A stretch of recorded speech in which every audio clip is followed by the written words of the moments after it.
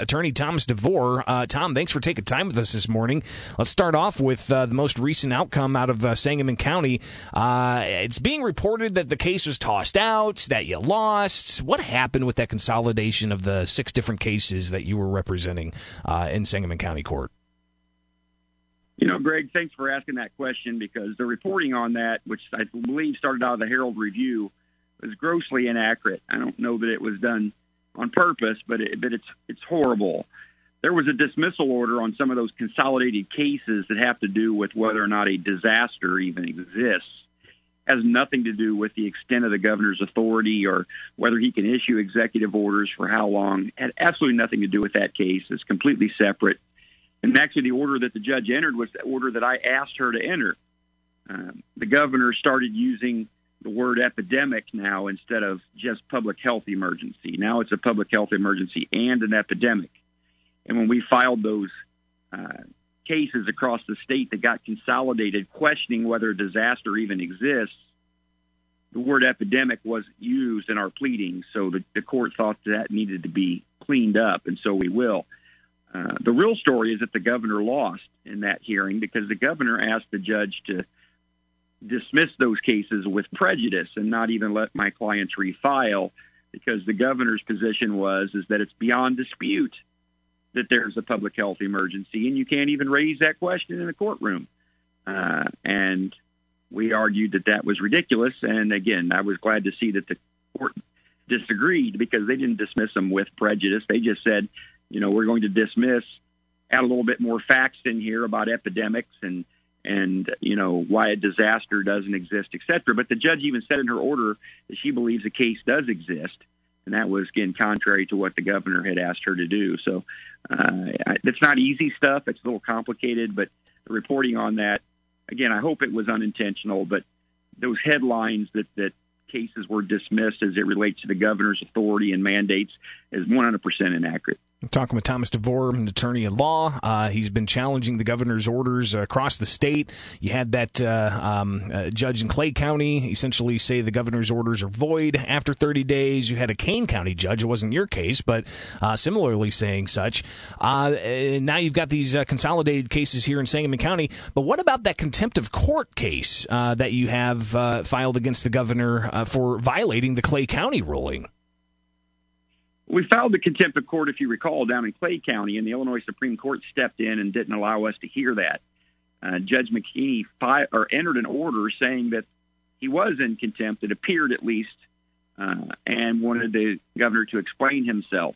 We have since refiled that contempt request in the Sangamon County Court, and I believe the governor here has another week or so left to respond as to why he continues to issue these executive orders. Here's something important, Greg, that I think people need to understand. These court cases, which I tell people not to get hung up on, deal with what is the extent of the governor's ability to issue executive orders and how long can he issue them for, et cetera. That's one component. The bigger component, which doesn't get written about enough, and it's not really in a court because the governor's never tried to do that, is what is the ability to even enforce an executive order. Anybody that's watching this, has been watching for months, should have realized a long time ago that those executive orders are just a piece of paper that have no enforceability whatsoever. I represent over 1,000 business owners across pretty much every county of the state of Illinois, bars and restaurant owners now. And you know how many times that any agency or any health department has ever tried to close down a bar or restaurant because the executive order says they can't be open? It's never happened, Mr. Bishop. Never happened. They've never even tried, let alone been successful, because there is no enforceability. The Illinois State Police has made it clear, even though the governor tries to obfuscate that, they're not trying to close down indoor dining because they know there's no rule, there's no law. They might help with the mask rule that you're aware of. That's it. But, there's no enforceability of these executive orders. So at the end of the day, the court process will play out. It'll play out through the next year.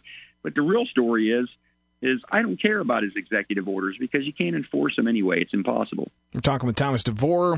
He's the attorney that's been challenging the governor's COVID-19 mitigation efforts across the state.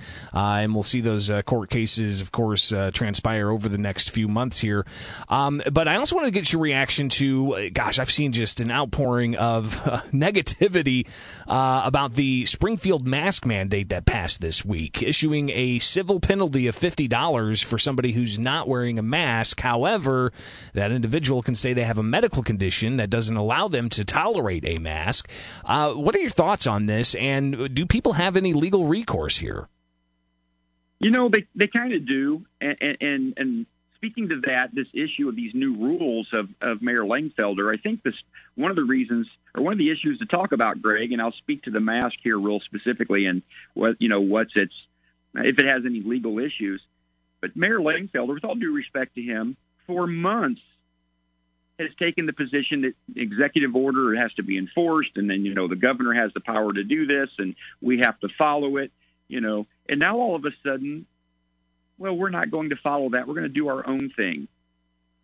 Any intelligent person infers from that they should know that the executive order doesn't mean anything, again, because that's just the mayor of Springfield. You got the mayor of Quincy. You've got the mayor of Rockford. You got the mayor of Decatur, who've all said we're not going to pay any attention. That tells you there's nothing to them, the executive orders. But as to this, this new mask rule of the city, there's Illinois Supreme Court authority out there that goes back a long time that says you can't just start throwing health regulations around and passing health regulations that serve no other purpose than to maybe help prevent spreading a disease, because it goes too far in violation of people's liberty interests. So is that mask rule, is it even enforceable? Does it go too far legally? There's a big question there, but I do at least commend the municipal authorities of Springfield for at least procedurally trying to do something correctly by passing an ordinance. At least procedurally, that's proper. Something we haven't seen the legislature do. Something we haven't seen the legislature do. So again, I compliment the city of Springfield for at least trying to procedurally do it. Because if you procedurally pass something like they did, there's still a question of whether or not it's unconstitutional or it goes too far, and I can always respect that. But they did it. And I give them that. This is not just Mayor Langfelder trying to wield executive power. You've got 9 others who chimed in on that as well, and those individuals are elected individuals, and they are representing constituents that can reach out to them and call them up and let them know their thoughts. We're talking with Thomas DeVore, attorney at law, about COVID-19 mitigation orders. Something else I wanted to get your take on here really quick, Tom. The big grants, the business interruption grant dollars, the federal funds that the state captured and is doling out. As an attorney who's been challenging all of these orders, what would be your recommendation to businesses who are hurting financially and see that opportunity to capture some of those grant dollars? What would be your recommendation? Greg, I've talked to a lot of them about that, and that's really a specific person-by-person, business-by-business conversation. I can't really give a blanket request of what a recommendation would be, but here's what they at least need to consider.